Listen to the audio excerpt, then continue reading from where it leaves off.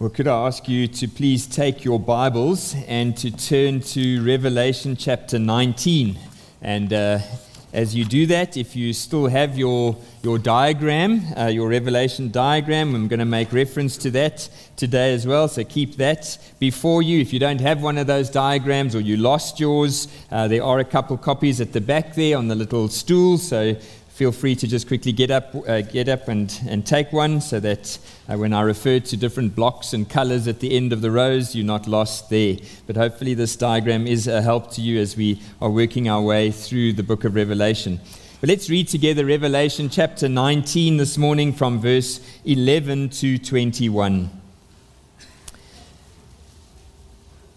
Then I saw heaven opened, and behold a white horse. The one sitting on it is called Faithful and True, and in righteousness he judges and makes war. His eyes are like a flame of fire, and on his head are many diadems. And he has a name written that no one knows but himself. He is clothed in a robe dipped in blood, and the name by which he is called is the Word of God. And the armies of heaven, arrayed in fine linen, white and pure, were following him on white horses. From his mouth comes a sharp sword with which, with which to strike down the nations. And he will rule them with a rod of iron. He will tread the winepress of the fury of the wrath of God Almighty. On his robe and on his thigh he has a name written, King of Kings and Lord of Lords. Then I saw an angel standing in the sun, and with a loud voice he called to all the birds that fly directly overhead, "Come together for the great supper of God, to eat the flesh of kings, the flesh of captains, the flesh of mighty men, the flesh of horses and their riders, and the flesh of all men, both free and slave, both small and great." And I saw the beast and the kings of the earth with their armies gathered to make war against him who was sitting on the horse and against his army. And the beast was captured, and with it the false prophet, who in its presence had done the signs by which he deceived those who had received the mark of the beast and those who worshipped its image. These two were thrown alive into the lake of fire that burns with sulfur, and the rest were slain by the sword that came from the mouth of him who was sitting on the horse, and all the birds were gorged with their flesh. This is God's word, and we have already prayed that God would help me and help you as we come to this portion of his word today. I am really glad to be back with you again this morning to continue our series in the book of Revelation. And today we're going to finish chapter 19. And with that, we're going to finish the sixth cycle of visions, as you would see in your diagram. And then next week, we're going to head into the final straight as we begin the seventh cycle, the bottom row on your diagram, the seventh cycle of visions in chapters 20 to 22. Next week, we are finally going to get to the whole topic of the millennium. And so whether you are premillennial or postmillennial or amillennial, or maybe you just aged between 20 and 40 and you are a confused millennial, hopefully you'll all come back next week and we will benefit as we look at this subject in Revelation chapter 20. But today we're going to look at the second half of Revelation 19. And due to the fact that we've had a number of weeks between looking at the first half, we might miss the massive contrast between these two halves of the chapter that we would have perhaps seen if we did them one week after another. Just to remind you, Revelation chapter 19, verse 1 to 10 was all about the praise and worship in heaven over the great marriage feast of the Lamb. And we saw last time that heaven rejoices over the judgment of Babylon from chapter 18. Heaven rejoices over the marriage feast of the Lamb. And heaven rejoices over the gospel invitation which goes out to all to come.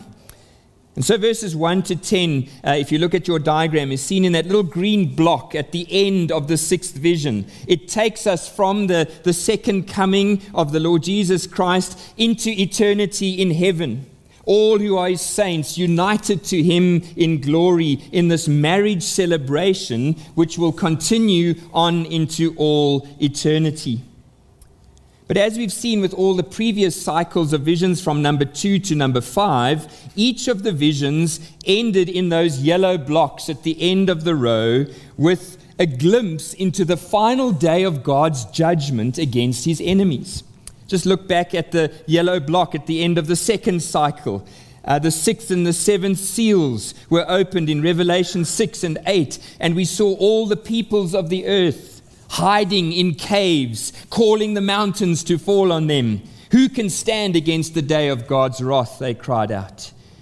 And there were peals of thunder and rumblings and flashes of lightning and an earthquake. Then at the end of the third cycle, we had the 7th trumpet that blew in Revelation chapter 11, verses 15 to 19. And again, we saw the wrath of God coming against the nations, against all those who do not fear his name, and they are destroyed. And again, there were flashes of lightning, rumblings, peals of thunder, an earthquake, and heavy hail. Then again, at the end of the fourth cycle in Revelation 14, we saw another perspective on this final day of judgment, with one like the Son of Man coming on the clouds, and he put his sickle in to reap the harvest of mankind. Believers to eternal life, and unbelievers were reaped as ripe grapes to be trodden in the winepress of God's wrath. And then again, at the end of the fifth cycle of visions, we have the description of the 7th bowl being poured out, bringing cosmic disintegration when Jesus returns. Cities and nations collapse. Babylon, we were told, was made to drink the wine of the fury of God's wrath. And again, there was flashes of lightning, rumblings, peals of thunder, a great earthquake, and a great plague of hail. So 4 times already, we've seen the great and terrible day of God's judgment, described for us at the end of each of these cycles of parallel visions. Each description was rather limited and brief. Each one came from a slightly different perspective, but collectively, they are all describing the same event, namely the judgment of the wicked when Jesus Christ returns. Now, as we come to the end of chapter 19, and again we'll see this briefly in chapter 20, we are given the most detailed descriptions of this great day of God's vengeance. As heaven is opened here for John, and he's given the final revelation of this day of judgment. Chapter 19, we will see today, focuses on this day from the perspective of earth, or the physical realm, as Jesus rides out and he makes war against all his enemies on the earth. And then chapter 20 will reveal the details of this same day from the perspective of heaven, from the spiritual realm, as Jesus then sits on his great white throne and he judges the souls of every person who has ever lived. Now, before we jump into our text today, there's just one more important truth which we need to see, which helps to correctly frame the events that are described in these verses. We're going to see a little bit later that John's vision here draws heavily on the prophecy of Isaiah. And 3 times back in the book of Isaiah, Isaiah foresees 2 future events. Let me read one description to you. We have seen this before, Isaiah 61, verse 1. The Spirit of the Lord God is upon me, because the Lord has anointed me to bring good news to the poor. He sent me to bind up the brokenhearted, to proclaim liberty to the captives, the opening of the prison to those who are bound, to proclaim the year of the Lord's favor and the day of vengeance of our God. Now, we don't need to guess about what Isaiah saw in Isaiah 61, because Jesus himself, in Luke chapter 4, verse 18 and 19, takes the scroll in the synagogue, finds this passage, reads it about himself, and then proclaims that the year of the Lord's favor has been fulfilled in his first coming. And so ever since Jesus came to this earth to die on the cross, to rise again, his subsequent outpouring of the Holy Spirit at Pentecost, you and I have been living in the year of the Lord's favor. But the other part of Isaiah's prophecy, which Jesus did not read, he stopped reading halfway through verse 2 of Isaiah 61, is all about the day of vengeance of our God. The year referring to a long period of God's favor, the day pointing to a singular moment in history. That is the day of the Lord Jesus' second coming.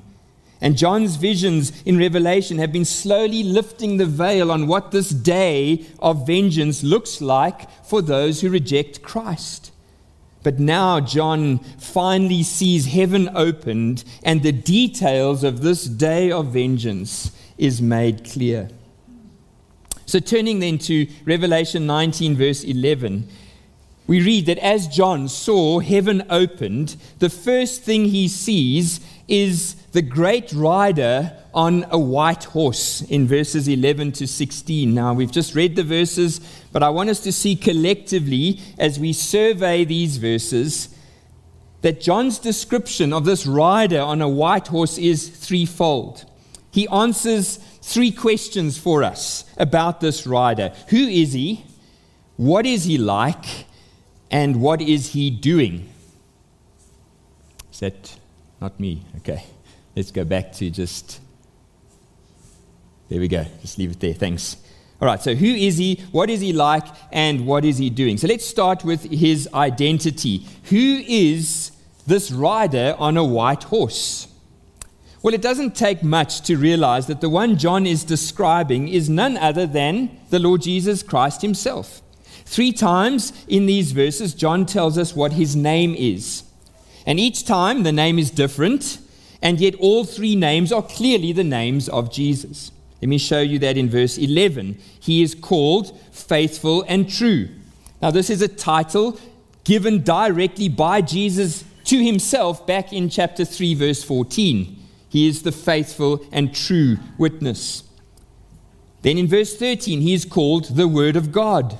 Again, this is a title which John himself gave us in his gospel. John 1, in the beginning was the Word, and the Word was with God, and the Word was God. The Word became flesh and dwelt among us. So we know that the Word of God is a clear reference to Jesus himself. And then in verse 16, we are told that he has a third name. His name is the King of Kings and the Lord of Lords.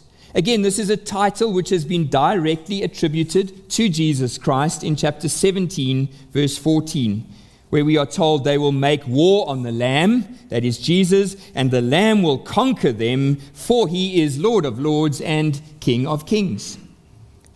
So that was not a very difficult symbol in John's vision for us to understand, certainly much simpler than many of the other symbols that we've encountered in his vision. But verse 12 also tells us one more thing about his identity. It says he has a name written that no one knows but himself.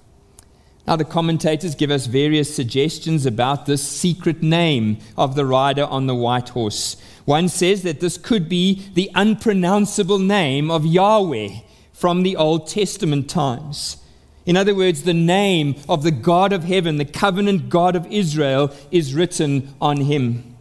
Another says that in the ancient world, to know a person's name was to exercise control over that person.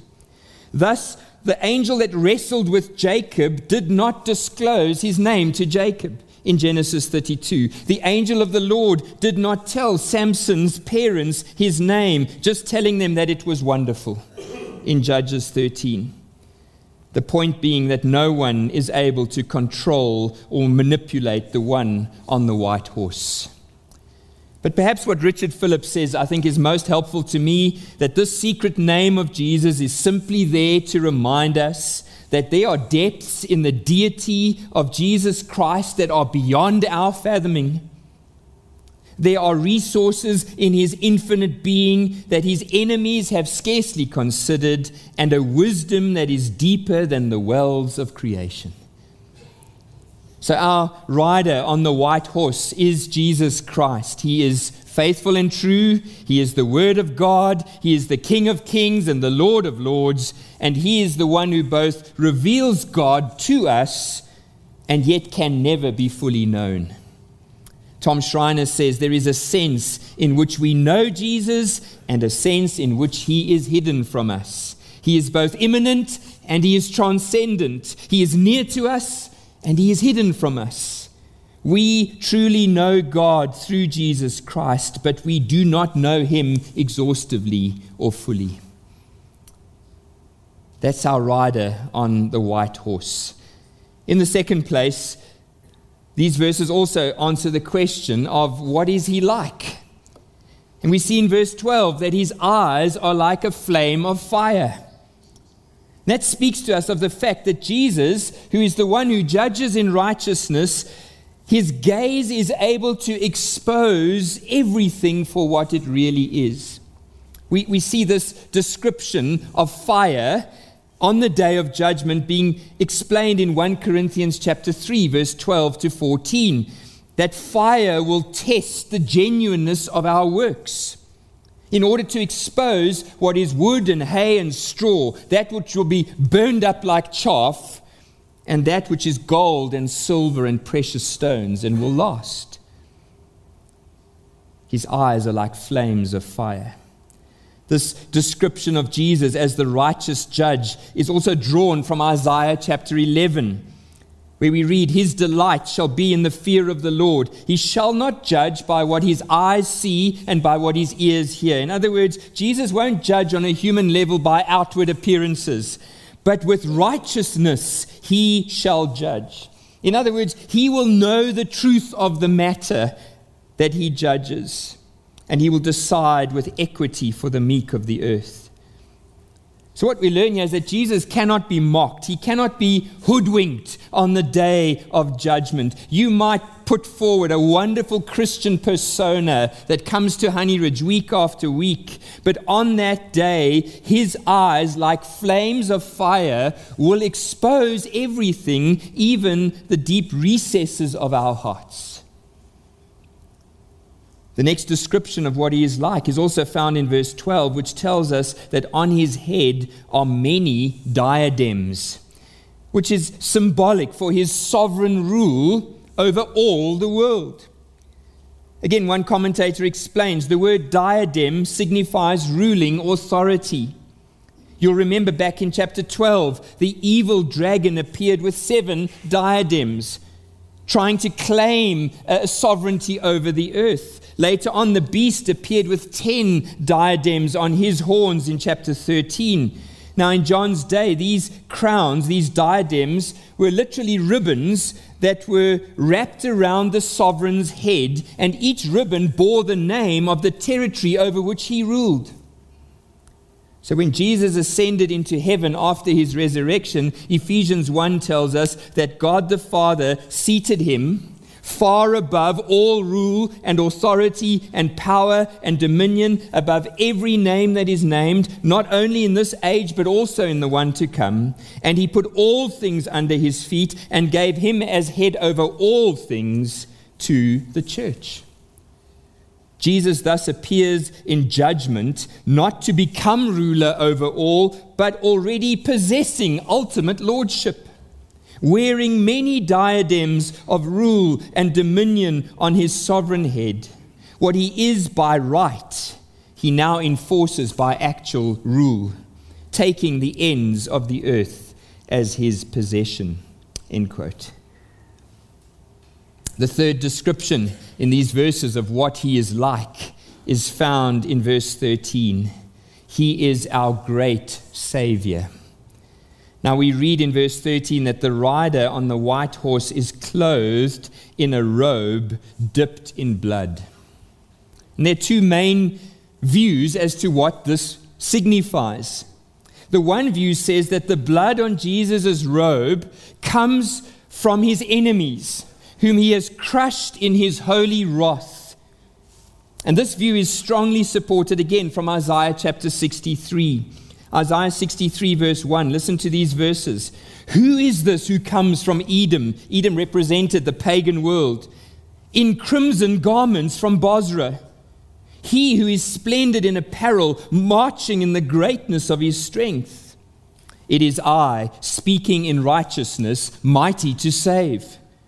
But why is your apparel red, and your garments like his who treads in the winepress?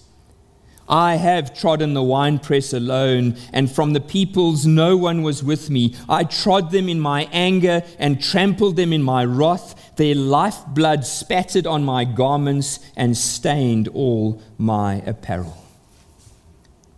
There is no doubt amongst the commentators that this passage in Isaiah 63 is certainly part of the backdrop to John's vision here in chapter 19. But I think there is an equally strong case to be made that the blood-stained robes of Jesus is a reference to his own blood that was shed for his people on the cross. Let me give you just two reasons to support this view. In verse 11 and 12, we see that Jesus is riding out of heaven on a white horse before the battle with his enemies has taken place. He will only destroy his enemies in verse 21. And so this robe dipped in blood seems to have come from out of heaven. And this would tie in to the earlier visions of Jesus being described as the Lamb who was slain and yet is now standing. But secondly, we are told in verse 14 that the armies of heaven, arrayed in their own fine linen, white and pure, follow him out of heaven on their white horses. And Revelation chapter 7, verse 14 tells us that the saints in heaven have washed their robes and made them white in the blood of the Lamb. The shed blood of Jesus is what clothes us in white. So which one is it? Is it his own blood shed on the cross, or is it the blood of his enemies trampled under his wrath? Well, I think the symbolic nature of Revelation allows for it to be both, and perhaps intends for it to be both. You see, if you are a believer, the crimson robe of Jesus on his white horse is a symbol of his blood shed for you, which clothes you in the white garments of his righteousness. But for the unbeliever here this morning, that same crimson robe is a warning to you that unless you turn to Jesus for salvation, he will trample you in the great winepress of the fury of God's wrath. Steve Wilmshurst writes, either judgment is done on him at the cross as a substitute in your place, or failing that, judgment is done by him as people's unforgiven sins send them to hell. So we've had two of our questions about this rider on the white horse answered. Who is he and what is he like? But now John answers the third question. What is he doing? And verse 11 tells us up front that he is riding out in righteousness to judge and to make war against his enemies. Verse 14 says that he is leading the armies of heaven, all the saints who have been purchased by his blood. Now, throughout the series in Revelation so far, I've repeated almost weekly, what?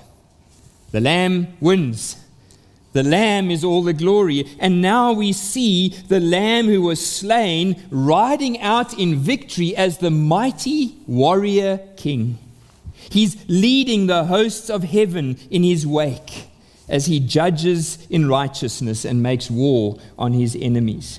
Verse 15 goes on to tell us that from his mouth comes a sharp sword with which to strike down the nations, and he will rule them with a rod of iron. Did you notice something interesting in verse 15? Notice the order. Jesus will kill his enemies with the sword of his mouth, and then he will rule over them with a rod of iron. How can you rule over someone who is dead? Unless, of course, death is not the end.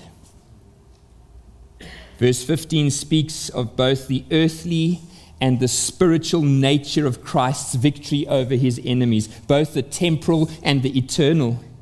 The wicked will be destroyed from the face of the earth when Jesus returns to judge, and then they will spend eternity under the punishment of his iron rod in the place called hell. Just as death for the believer is the beginning. It's the beginning of eternal joy, eternal reward with God in heaven. So death for the unbeliever is also just the beginning of an eternity under the wrath and the judgment of God's rod of iron. So the end of verse 15 tells us that his purpose in riding out on his white horse is to tread the winepress of the fury of the wrath of God the Almighty. Remember those verses I read from Isaiah 63? Why is your apparel red, your garments like his who treads the winepress? I have trodden the winepress alone, and from the peoples no one was with me. I trod them in my anger, I trampled them in my wrath. Their lifeblood splattered on my garments and stained all my apparel. What an unpopular message to be preaching in this modern day of all roads lead to heaven. And perhaps this morning your heart is rebelling against this vision, this revelation of Jesus on a white horse as he treads the winepress of God's wrath. Listen again to Richard Phillips. These verses show that Jesus is not squeamish when it comes to judgment, nor is he aloof from the inflicting of God's personal wrath. The same cannot be said of all who read the Bible.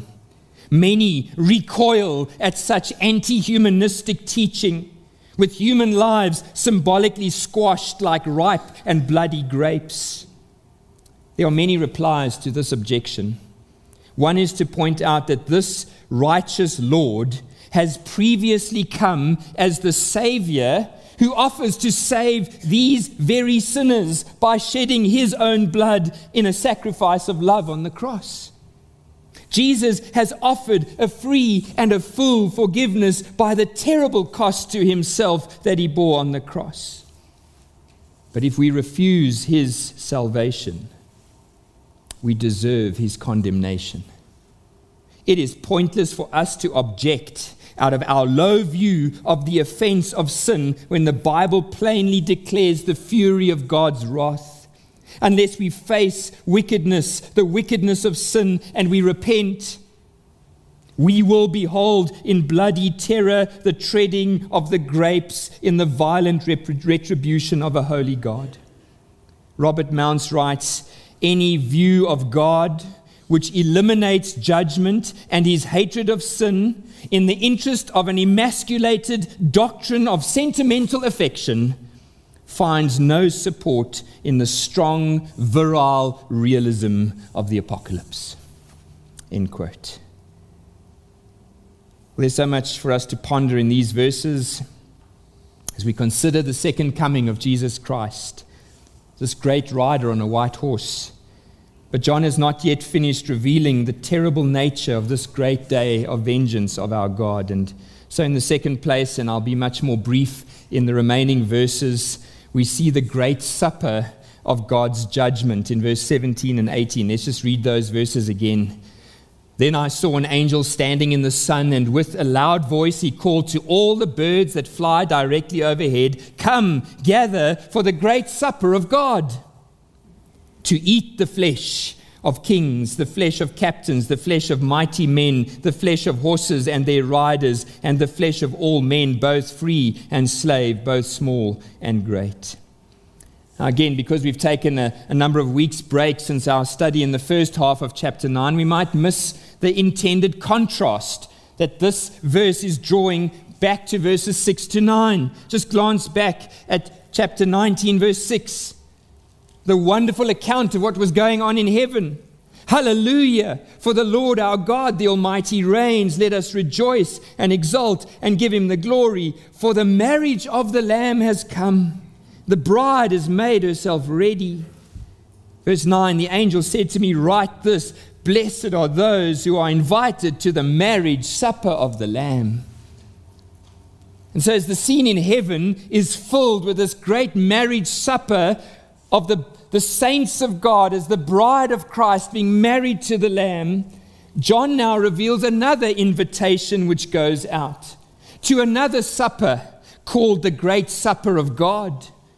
But this invitation goes out to the birds of the sky to come and eat the flesh of all the men who are slain on the earth, all those great and small, free and slave, from every status and rank in society. What an incredible contrast is being painted for us by John in such bold colors that it should make our stomachs turn. As the saints in heaven are feasting at the table of God's goodness, they are eating the delicacies that heaven has to offer. Those on the earth who are not sealed by the blood of the Lamb, whose names are not written in the Lamb's book of life, they are being eaten by the vultures and the crows and the birds of prey on the earth. Again, we must remember this is apocalyptic language. This is highly symbolic imagery, but the symbols are graphic images of spiritual realities to which these terrible scenes are pointing. The point is clear. It's the utter shame, the utter destruction and condemnation suffered at the end of history by those who opposed Christ and afflicted his people during history. You see, in Old Testament times, there was great dignity in human death through the burial of the body. Even the bodies of unbelievers are made in the image of God and were buried in the ground. But for bodies to be left out in the open for the birds and the wild animals to devour, that was a sign of great contempt and judgment and shame and God's curse. And so this is a picture, a symbol of the utter ruin and contempt and cursing of all those who have rejected Christ during his year of redemption, during his year of favor. Millions of people who throughout the ages have scoffed at his free offer of salvation. Some of you sitting right here now, busy scoffing. Millions who have spat in his face, who've struck him on the cheek in the rejection of his grace. They will find themselves exposed to utter shame and eternal condemnation when Jesus returns. Verse 18 is very deliberate to make sure that we understand that not one person, nor any earthly category of persons will escape on that day. This is the fate of all men and women, boys and girls whose names are not written in the Lamb's book of life. So then in the final place today, John ends this chapter, the sixth cycle of vision, by revealing to us the great victory over God's enemies. Now, many of us, I think if we're honest, we think of the battle between God and Satan as a great battle between kind of two equals. Yeah, we know that Jesus wins in the end, but we think that the battle between God and Satan is going to be like those long fight scenes at the end of an action movie. You know, where the good guy and the bad guy decide to drop their weapons and then they go hand-to-hand combat for what seems to be hours. Punching each other, rolling around. One gets the upper hand, then another punch floors him, and then the other one gets the upper hand. Eventually they roll off the roof of a building onto the floor, and you think they're both dead, and then they get up and they just keep on going.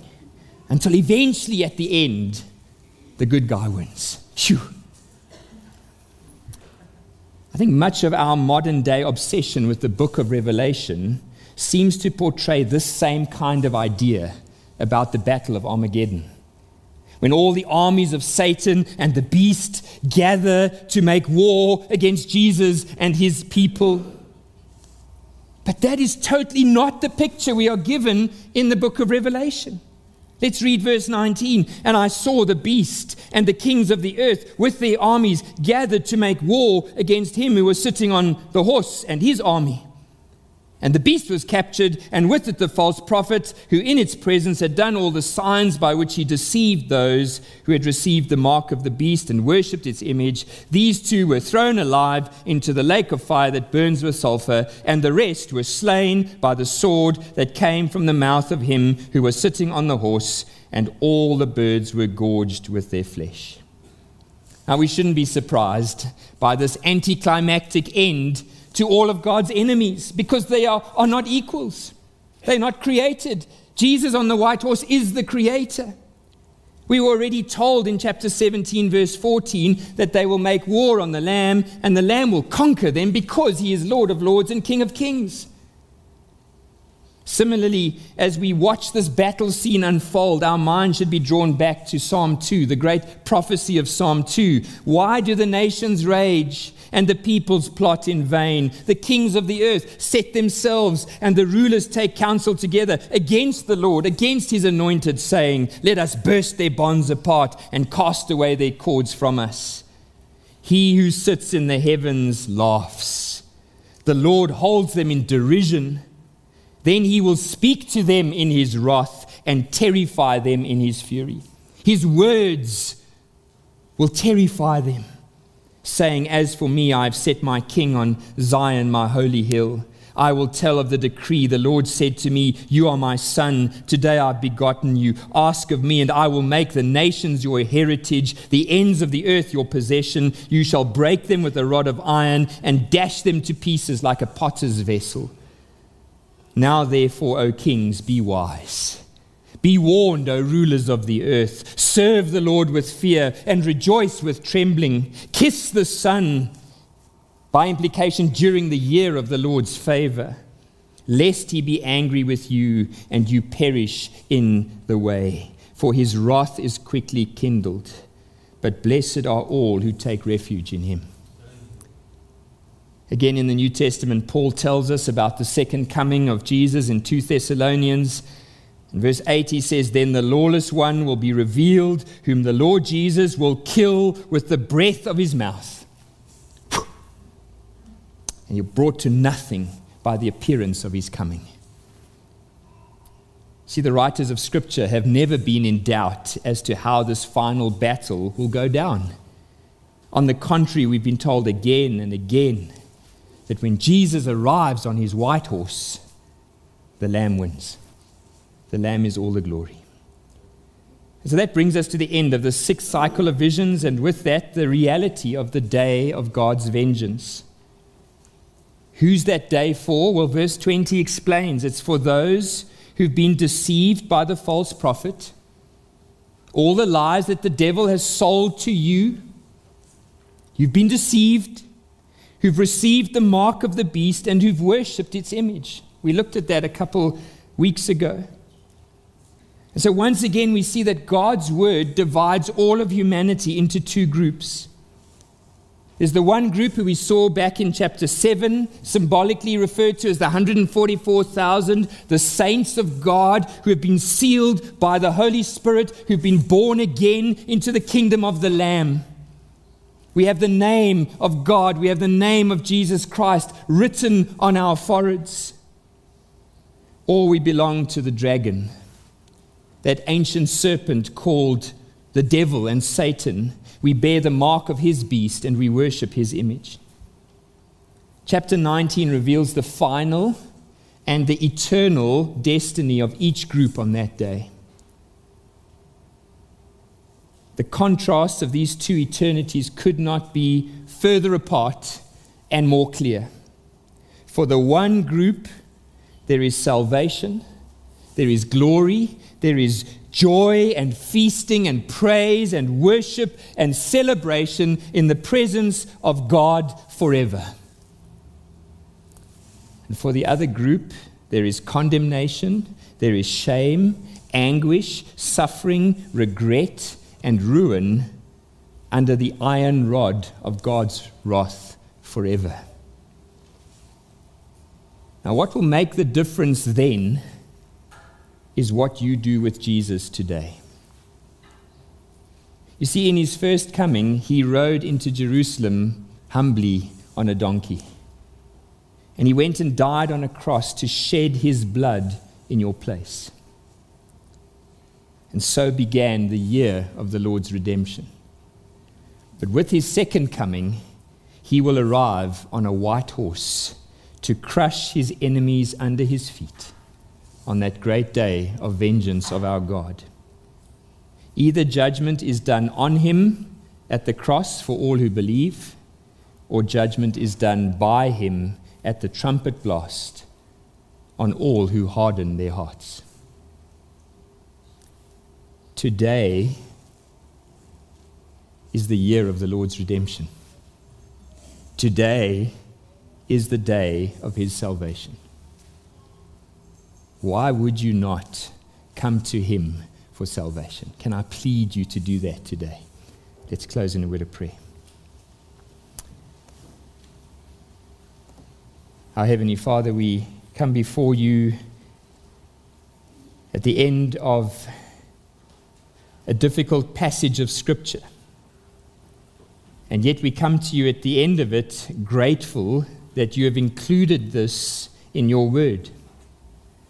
Because if you had not included passages like this in your word, we would have all remained deceived by the dragon, remained deceived by the beast and the false prophet, thinking that you do not exist and we are the king of our own lives. And true pleasure is to be found in exercising our own self-lordship on this earth.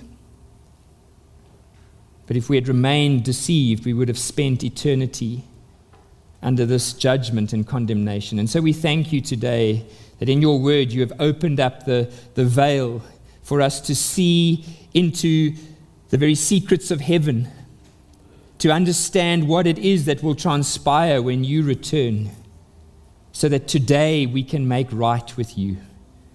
For those of us who are believers, that once again today we can appreciate our great salvation. Lord, as much as I have sought to speak clearly from your word today, we know that those who remain here today who do not believe do so because a veil of darkness is over their hearts and their minds. And as Colin reminded us last week, we pray that you would lift that veil, that your Holy Spirit would shine the light of the Lord Jesus Christ into their hearts today before it is too late, that they might repent and run to Jesus and be welcomed one day into this marriage feast of the Lamb for all eternity. Lord, please will you accomplish your purposes in our hearts today, for we pray this in Jesus' name. Amen.